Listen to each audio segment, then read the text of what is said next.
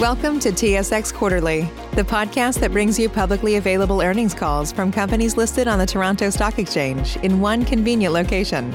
Gone are the days of looking through confusing websites. You'll find the important information right here. Enjoy the call.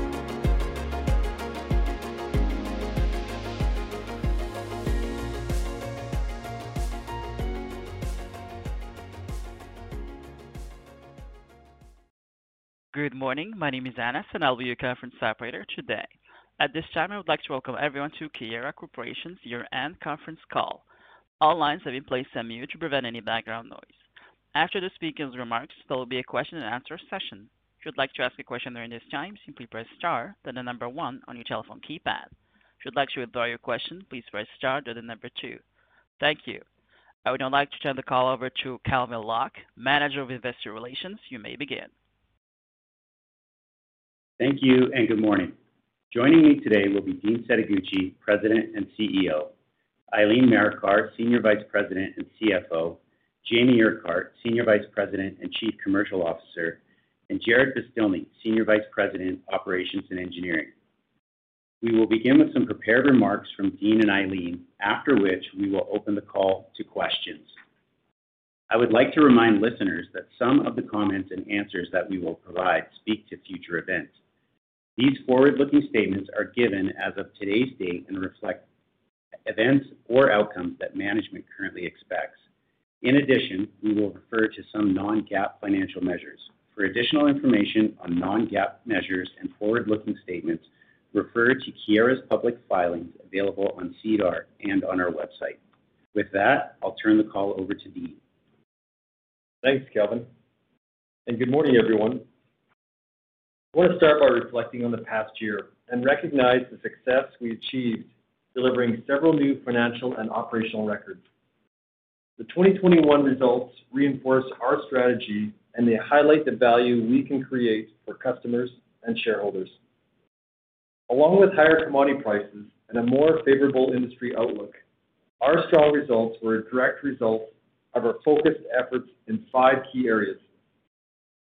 First, we improved our safety performance and decreased our total recordable injury frequency, while nearly doubling the number of hours worked compared to last year.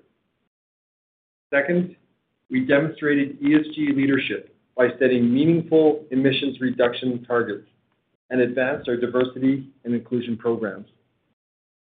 Next, we maintained financial discipline through conservative leverage metrics and incorporated a revised and more rigorous capital investment framework.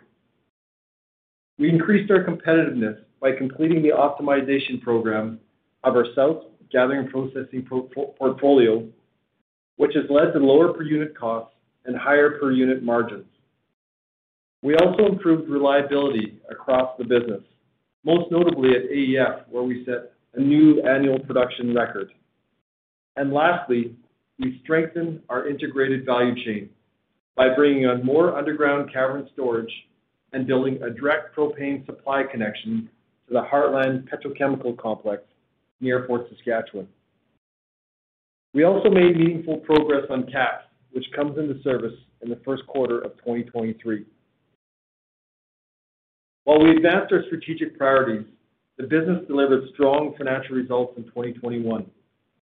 In gathering processing, we delivered record annual realized margin and processed 1.5 BCF per day of gas in the fourth quarter, volume levels we haven't seen since early 2019. Contributing to these results were the Pipestone plant, which ran at above 90% capacity through the second half of the year, higher throughput at our Wapiti gas plant, and continued positive momentum in the South region. The Liquids Infrastructure segment also delivered record margin for the quarter and the full year. Record volumes flowed through our industry-leading condensate system, and our underground storage business delivered its best ever margin contribution. We also had strong performance from our fractionation business, which continued to operate near capacity. With highly contracted and consistent cash flows, these assets form the cornerstone of our NGL business. We'll see the strength of this segment further enhanced when the KAPS pipeline is complete.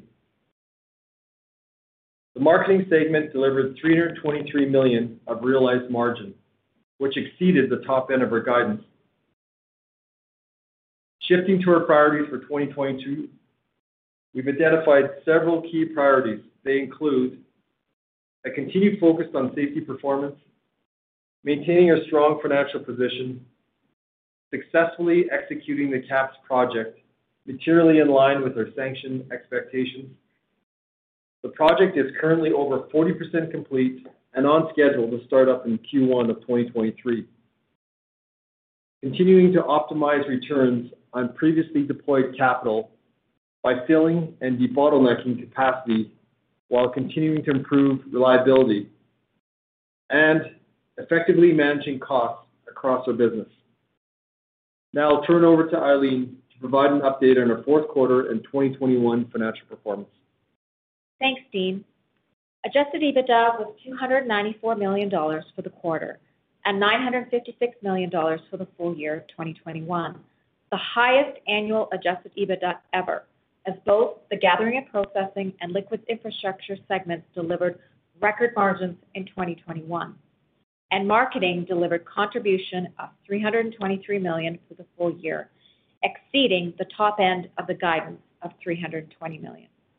Net earnings were $90 million for the fourth quarter and $324 million for the full year 2021. Dividends declared and paid for the year were $1.92 per share, resulting in a dividend payout ratio of 63%, which remains well within the company's targeted range of 50 to 70% of distributable cash flow.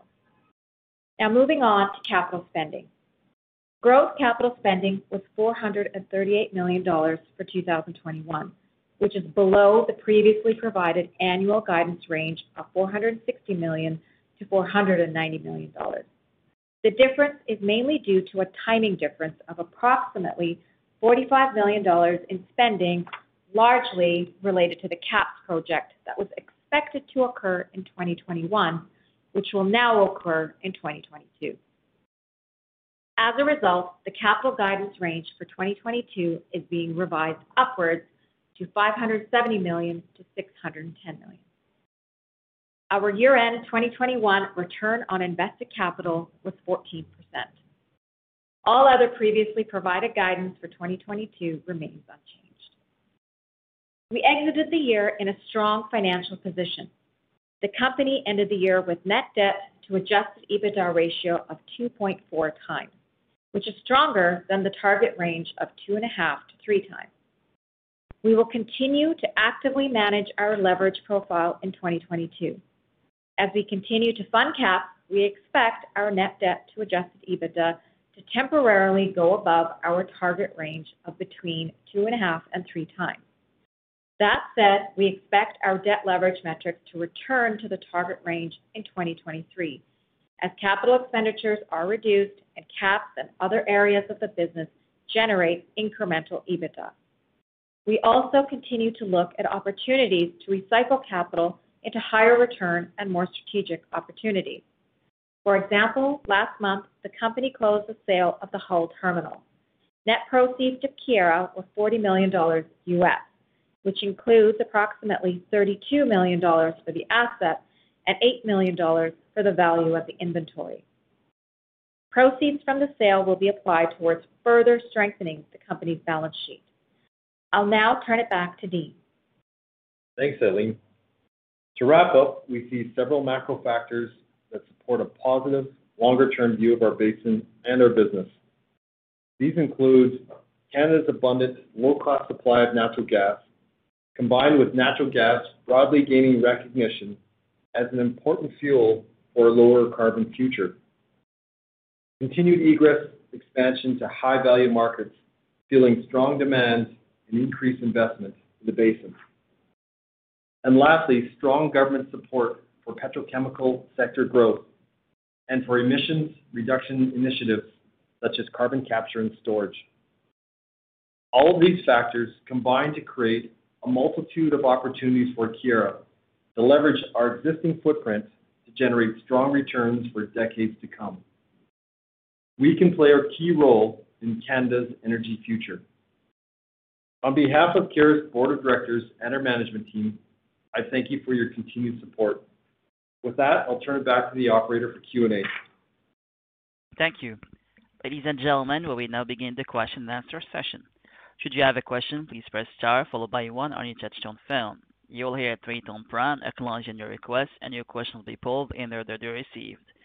Should you wish to decline from the polling process, please press star followed by 2. If you are using a speakerphone, please lift the handset before pressing any keys. One moment, please, for your first question. Your first question comes from Rob Hope with Scotiabank. Please go ahead. Morning, everyone. First question is on KAPS. So what are the natures of the cost pressures that you're seeing there? And can you remind us some of the puts and takes that you're seeing on cost? And then remind us how much of the costs you have seen locked up so far. Morning, Robert. It's Jared here. We are seeing some cost pressures on KAPS, certainly, and I think, despite that, we don't materially expect it to differ from our sanction estimate.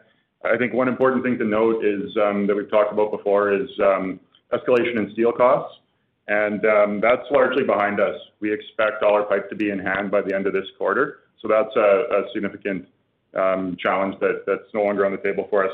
In terms of locked-in costs, we're on the order of about 2/3 that have been secured. I think it really speaks to the early contracting strategy we used with our when we were initiating construction, and that's been beneficial for us. So again, we remain on track with to come in not materially different than our sanction. All right, appreciate that. And then just moving over to the Pipestone and the Wapiti plant, we're seeing Wapiti being held back by its water handling. Pipestone's operating at high utilization rates. How are the conversations moving along to potentially debottleneck or expand these plants? Yeah, Rob, maybe just as a starter, before I turn it over to Jamie, that is a very desirable area, and we certainly see a lot of activity already, and I've talked to a lot of producers, not just our existing customers, but other customers as well that have plans to grow in the area. So we think that's incredibly exciting for our facilities and especially where they're located. So yeah, we continue to have those discussions, and we don't have anything firm to report at this point, but we certainly feel encouraged. Do you have anything you want to add, Jamie? Yeah, Rob, it's a great question. The focus right now is on the debottleneck at Pipestone. We consciously put in a larger refrige unit than we thought necessary just to get after the liquids, because that's a big part of our business, and that gives us an opportunity now to pursue a debottleneck at the facility. So we're in meaningful conversations right now with what that would look like contracting wise. On the expansion, we have to be just really disciplined around how we contract for that expansion to ensure that if drilling plans change in the future with our customers, that we're ensured that we're going to get the desired rate of return on that capital spend. Expansions can be very quickly filled up and then very quickly actually become very empty if you don't have the right contracts in place. And maybe just to add to that, at Pipestone, we are working at a small debottleneck project there that is backed by a contract. Thank you.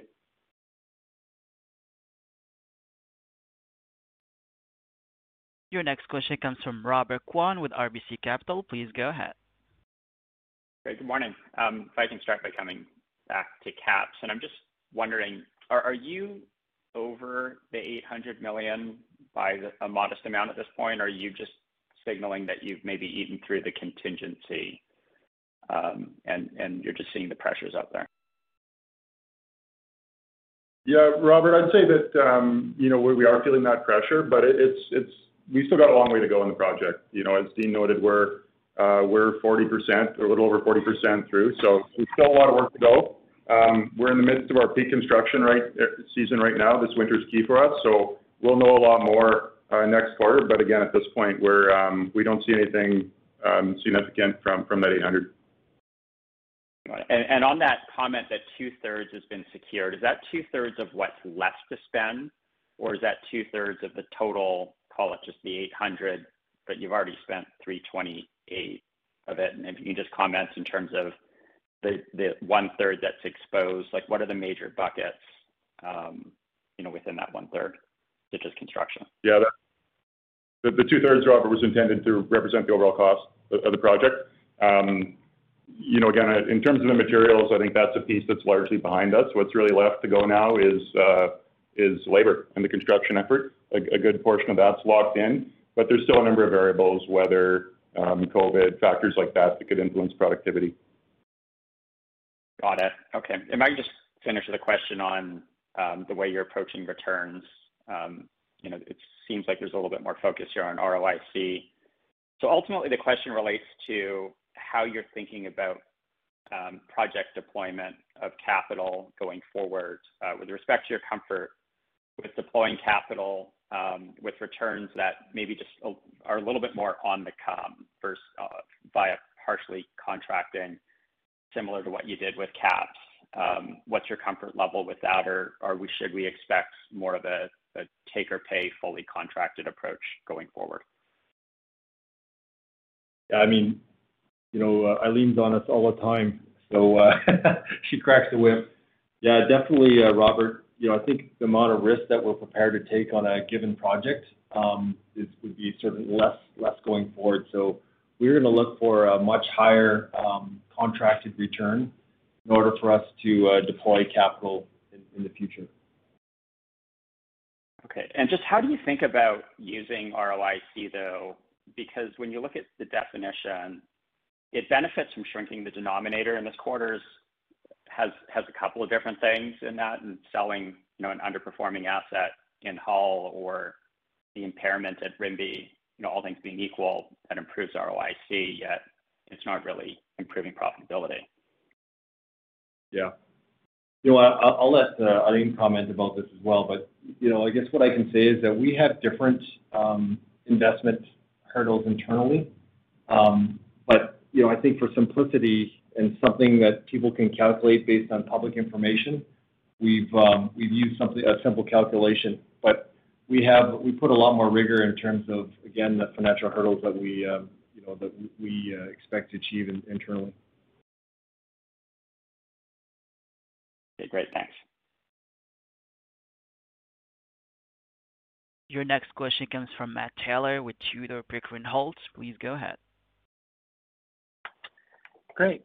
Thanks for taking my questions here. I just wanted to go back to Wapiti, Dean, and can you start filling that phase 2 today, or do you have the liquid handling bottlenecks? I just want to be clear on that point.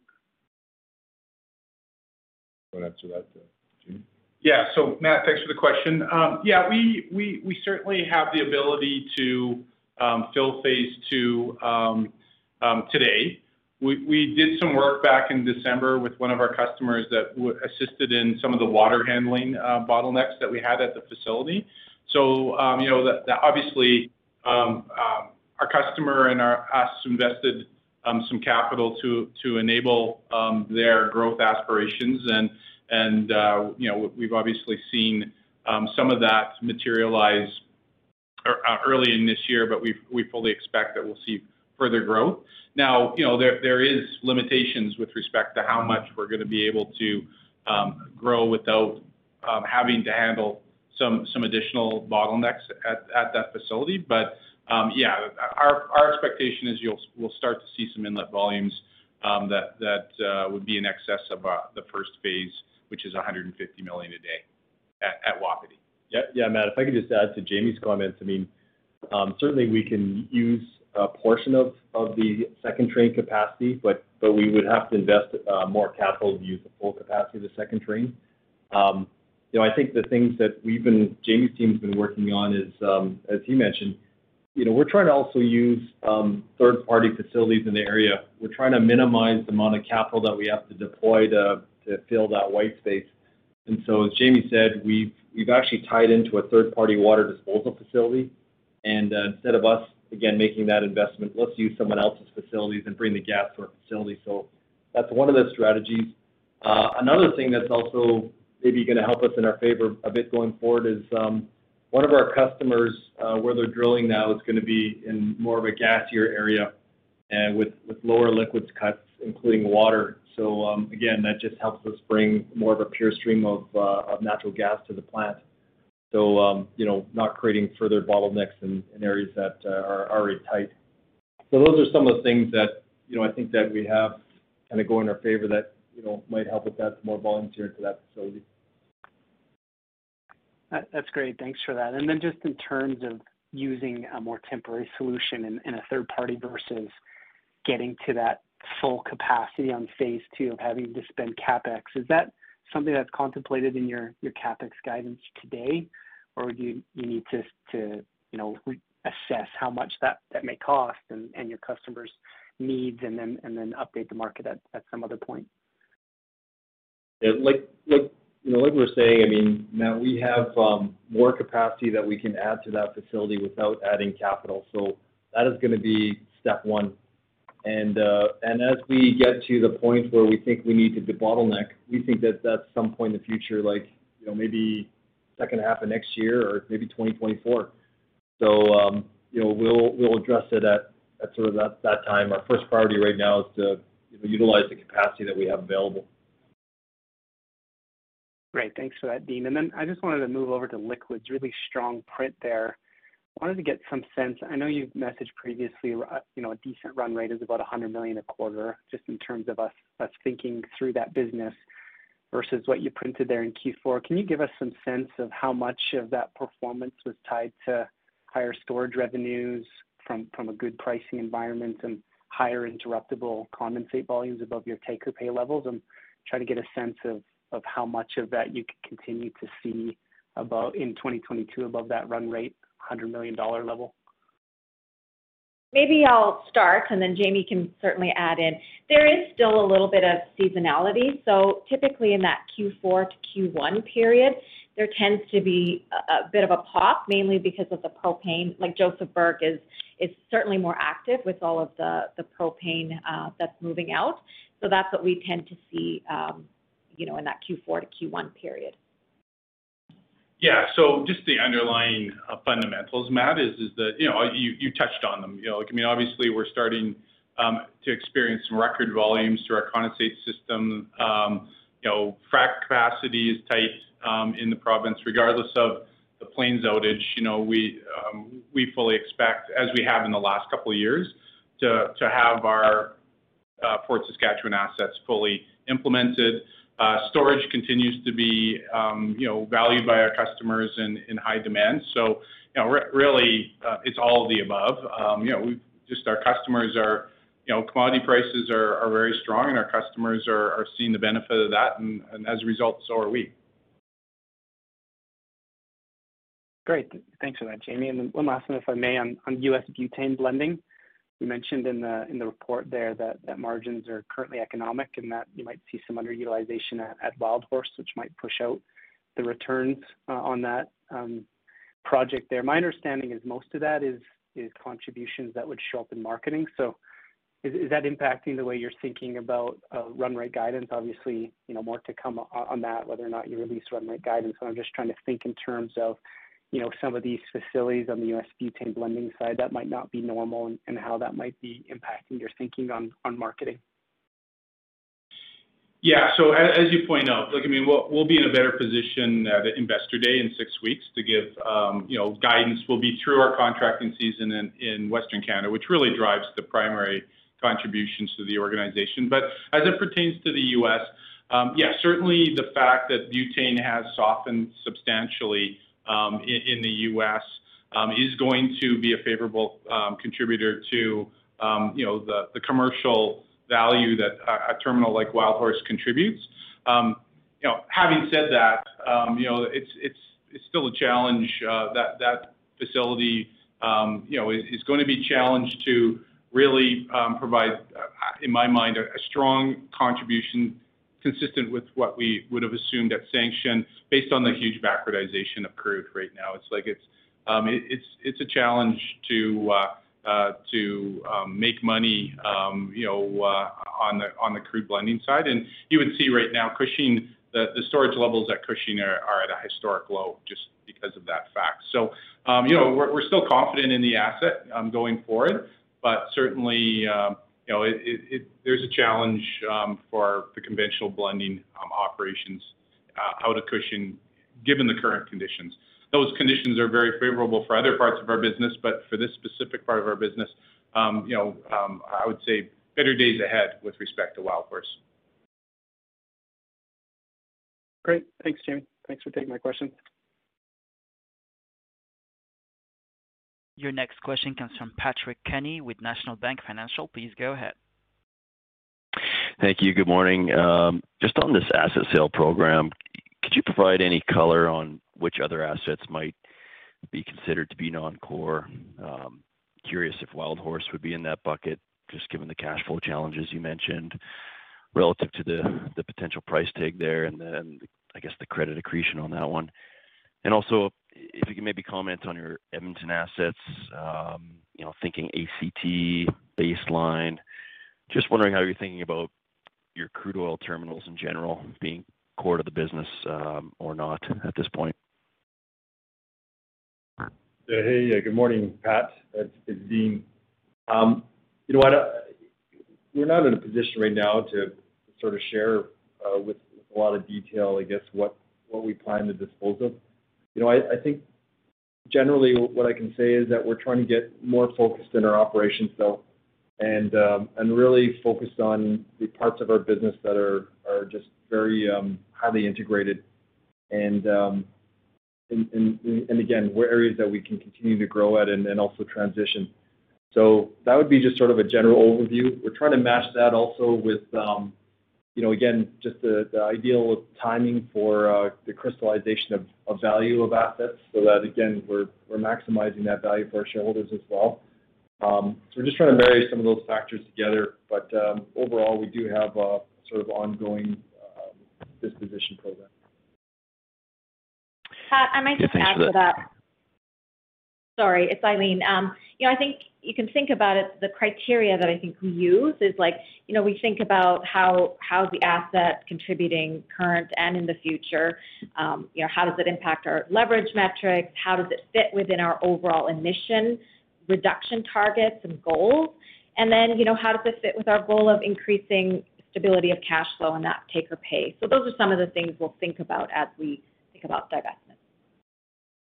Yeah, thanks, Eileen. And this may come out at Investor Day, but would you be looking to establish perhaps a target range with respect to total sale proceeds that you'd be looking to bring in over, say, the next 12 to 18 months?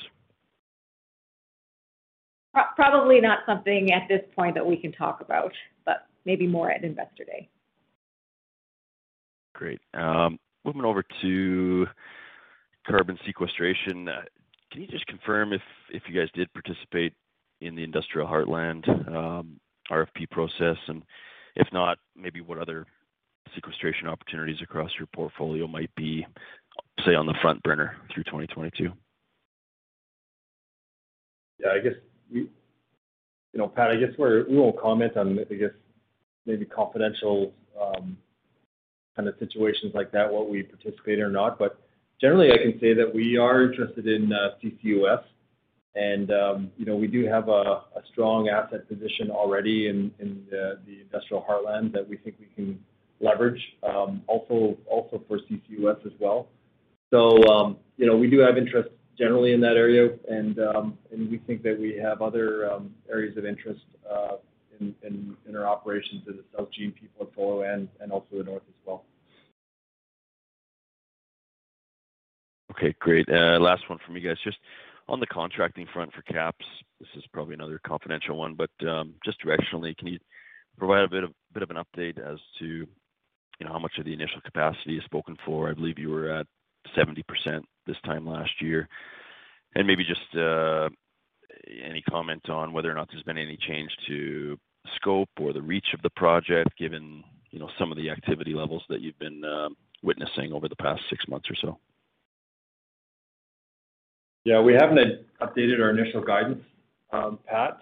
So I guess I'll let that stand. But generally, as we've been saying, is that the discussions that we're having with our customers have been more and more engaging for sure. I mean, if you just look at their balance sheets, they're starting to think a lot longer term now versus obviously a year ago. And we obviously follow the Blueberry First Nations and also the government of BC and what's happening there. But when we talk to our customers, we get a sense that they're feeling a lot more confident in terms of some resolution happening here in the visible future. So with that, I would just say in both sides of the border in terms of that Montney fairway, there's just more optimism, and again, that's just leading to more engaging discussions with our customers on KAPS. All right, that's great. I'll leave it there. Thank you. Thank you. Your next question comes from Andrew Kuske with Credit Suisse. Please go ahead. Thanks. Good morning. If we could maybe focus just on the interplay of your business activities and just some of the increased exports of butane and propane off the West Coast. You don't necessarily have direct involvement all the time in that business, and you don't own the assets that ship it. But how do you think about the tension there of, is that a threat or an opportunity? And then maybe related, did you have any benefit or burden from just the flooding activity that happened in British Columbia during Q4? Hi, good morning, Andrew. First of all, we think it's great that there's access to higher value markets for all of our products in Western Canada. I mean, it's something that we've lacked for forever, and it's never been about the amount of resource that we have in our basin. It's market access. So, when we think about NGLs in particular, it's great that we have access to Asia off the west coast of Canada, and we see volume continuing to increase in our basin. In our asset base, our strategy has always been to give our customers maximum flexibility, and most of them like to be able to access a basket or a portfolio of markets just so they're not captive to one place. And also logistically, they don't want to be maybe just, totally exposed to the logistics of getting, their products by rail to the West Coast either. So, we can offer, again, access to the West Coast, to the U.S. markets. Mid-continent has been very strong, but also local markets, including, obviously there's a PDH facility that's about to start up. There's a local industrial propane market. And we see a growing demand for solvents, propane and butane solvents in Western Canada that, again, we think it's an opportunity that we can serve in the future as well. So, again, our strategy has been to offer our customers maximum flexibility to access all those markets, and we think it's good for the basin. Okay, that's very helpful color and context. And then just upon the flooding, did you have any detriment or benefit in the quarter?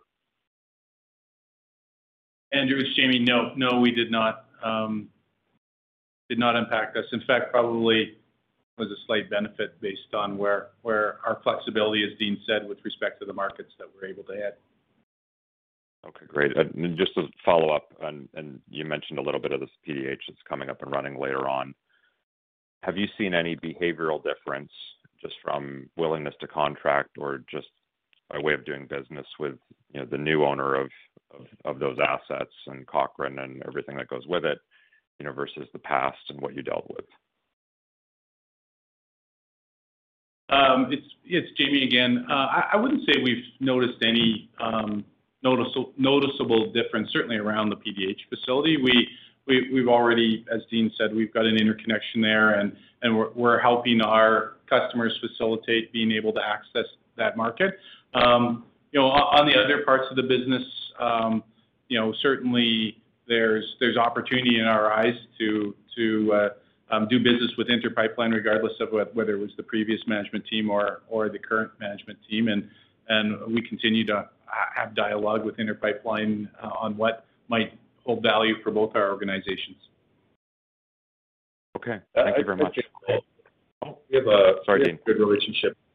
Yeah, we have a good relationship with Brookfield and both their entities, North River and now Inter Pipeline. So, we see them as a valued partner. Okay, thank you. Your next question comes from Linda Ezergailis with TD Securities. Please go ahead. Thank you. Just wondering if you could maybe give some high-level thoughts around the guardrails of your financing plan the next couple of years, not just to fund caps, but also refinancing some maturing debt securities.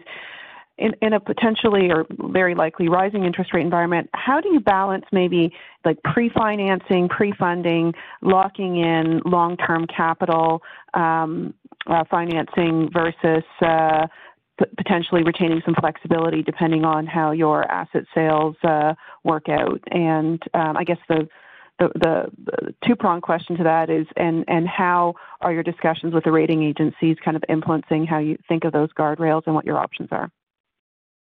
Yeah. Thanks, Linda. As we think about our guardrails, I mean, that 2.5 to 3 times leverage is kind of what we use. That keeps us very well in line with the rating agencies. So those, we have good relationships with both DBRS as well as S&P and have had recent reviews with both of them. As I think about, 2022, certainly we do see that debt level going up toward the end of the year, especially, with AEF having their 6-week outage and then the maintenance capital. But we do see that coming back down in line. So when I think about capital allocation and our priorities, we would look to reduce our debt through 2023 to bring that back into, those guardrails of that 2.5 to 3 times. And then it's looking at, our other options between weighing it, as we look into 24, 25, growth capital versus returning capital to shareholders. Those are kind of how we're looking at it. In terms of interest rates, yeah, absolutely. The good thing is we don't have anything material really coming due until 2024. So that's very, very positive for us.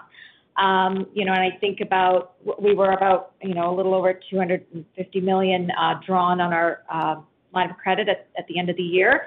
So certainly, I think, we always look to term out debt. And so potentially it makes more sense to do that earlier in the year versus later when there are several interest rate hikes expected. Thank you. And recognizing that capital markets can change and how you return capital to shareholders will change over time. Any thoughts evolving around the merits of discrete dividend increases potentially tied to new assets coming into service versus maybe a smooth profile over time? Again, I step back and I think at the end of the day, our goal is to focus on increasing that distributable cash flow on a per share basis. And we will weigh all of those options. Again, growth capital, dividends, share buybacks. So I'll leave it at that. Okay, thank you. I'll jump back in the queue. Your next question comes from Ben Pham with BMO. Please go ahead. Okay, thanks. Good morning. Maybe I can go back to the non-core asset conversation, asset recycling. Maybe I can ask it in a way, are there any assets in your portfolio that are highly core to you, sacrosanct, and that you would never sell at any price? You mentioned integration is important for you, but maybe I'll take it from the perspective of core assets. Well, I guess we'll say never because we're always trying to add value for our shareholders. But really I'd say the nucleus of our asset base is Fort Saskatchewan. I mean, that's the product of probably 30 or 40 years of all the connectivity that's been built over that time period to get to where that property is today. And obviously we have those same advantages now because we have great connectivity to the Josephburg undeveloped land that we acquired in 2017. So that would be sort of core to our business. But as Eileen said, I mean, we're also looking at areas where first of all that we have very strong competitive advantages, but where we can bring more of that contracted cash flow into our business, and also feed the whole integrated value chain, because that's really the benefit of Keyera, is that every time we touch a molecule and it moves through our integrated value chain, we generate a fee or we earn a margin at the end. And so we want to continue to build on that sort of concept in that part of our business. So KAPS will be tremendously important once that's in place. And we certainly think that our Montney assets are actually very very valuable as well. But again, we're also looking to try to continue to increase our long-term contracting on the G&P part of that business. And maybe I can follow up. I mean, would you ever consider, without naming a core asset, like would you consider selling down, say, 10%, small slice, charging an operating fee to, you mentioned, around boosting returns? Would you be open to something like that? Again, without going into specifics, we're here to create value for our shareholders. So, can we be creative and looking at different alternatives? Yeah, we'll look at everything, but it's got to be, again, a net value add for our shareholders, not just for today, but long term. And maybe one more for me on going back to the KAPS project. Has your view on how the volumes and returns are ramping up when you first announced it changed at all? Just seeing how the trends have been, and do you think, or do you that there could be maybe repositioning on scope in response to maybe some of the petrochemical build-out that you could be seeing? We, like I said before, I think we feel pretty good about KAPS and the interest in KAPS based on the discussions that we're having, and again, the outlook that we have for the basin and the need for competition, a competitive alternative for NGL pipeline transportation out of the Montney. We do believe that KAPS, could create other opportunities like, potentially providing ethane feedstock as an example in the future. But again, the only way we would pursue that type of opportunity is if it were highly contracted to secure our rate of return in advance. Yeah, and maybe just to clarify that point, the returns you're targeting is 10 to 15%, and you've maintained that even with the last capex increase. But you also, I think, when you first announced that there was a phased return approach over 3 years or so. Is that still what you're expecting, or maybe you pulled forward a better return in the front end? Yeah, it's still phased. And again, the target range, the simple range is 10 to 15% return on capital. Okay. Again, and that's like KAPS, you don't get all your volumes on day one. There's certainly a ramp up to that profile. And that's just on the pipe. There's all the downstream benefits as well on top of that. Okay. All right. Thank you. Your next question comes from Robert Catellier with CIBC Capital Markets. Please go ahead. Yeah, good morning. Only a couple follow-up questions left. In the CEO message, you mentioned implementing a new rigorous capital investment criteria. Can you please describe that and what's really changed there? Yeah, you know what? If we're perfectly honest, we probably invested in some areas that we would invest today, and today we certainly see a lot of. I don't know. There's a lot of background noise on the line, but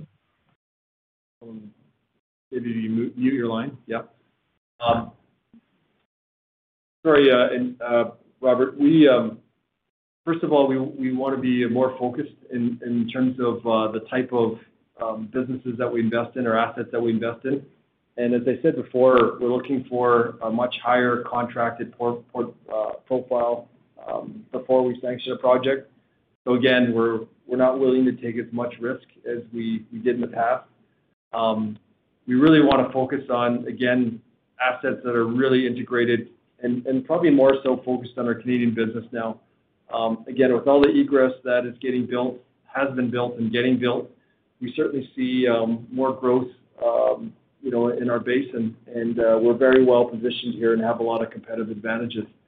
So we want to continue to build on that, and obviously KAPS is a great example, but we see a lot of good downstream opportunities like in Fort Saskatchewan, and some of that is like fractionation and storage that Jamie referred to earlier. But beyond that, we think we can continue to find great opportunities in that area with good counterparties. Okay, that's helpful. And then there's also a comment about increased supply of octane blending components being important to us. So can you provide more color there? And do you think this is an ongoing impact? So what do you expect from this development? Sorry, I missed the first part of what you just said. Could you repeat that, please? I think the MD&A had a comment about increased supply of octane blending components being imported into the U.S. So my interpretation was that's some product competition for AEF. So can you describe what you're seeing there and whether there's expected to be an ongoing impact? Yeah. So Robert, it's Jamie. I wouldn't characterize it as it's a competing product for our product because our product is a superior product from an RVP perspective and an octane perspective, but it certainly weighed temporarily on the premium that octanes have in the North American market, and that frankly is just as a result of the world not gasoline demand not responding and recovering as quickly on other parts of the world as it did in North America. And as a result, the refineries that were creating octanes as part of their process saw North America as a higher value market. And so that product was diverted to North America for that period of time. What we've seen in the last couple months, however, is that those octanes are now staying frankly where they belong, which is where they're produced. And as a result of that, we've seen a rebalancing in the North American market, and premiums have come back to historical levels, which is a positive outcome, obviously, for our iso-octane business. Because once again, that product is we don't have any issues selling the product. It's just ultimately the price that we're going to garner as a result of what those octane premiums are. Yeah, thank you very much. That's good color. Thank you. There are no further questions at this time. Mr. Locke, you may proceed. Thank you all once again for joining us today. Please feel free to reach out to our investor relations team for any additional questions. Thank you. Ladies and gentlemen, this concludes your conference call for today. We thank you for participating and ask that you please disconnect your lines.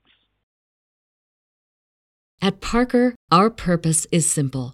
We want to make the world a better place by working more efficiently, by using more sustainable practices, by developing better technologies. We keep moving forward.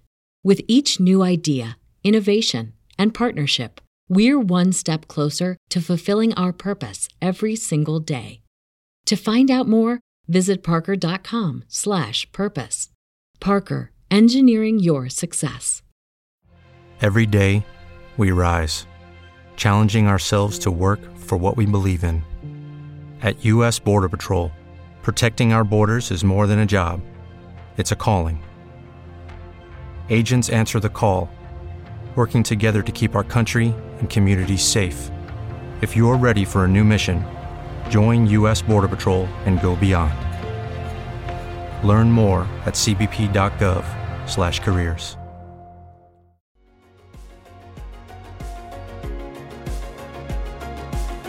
Thank you for listening to TSX Quarterly. If you enjoyed the cast, remember to leave a good rating. And remember, for any additional inquiries, please consult the company's investor relations section on their website.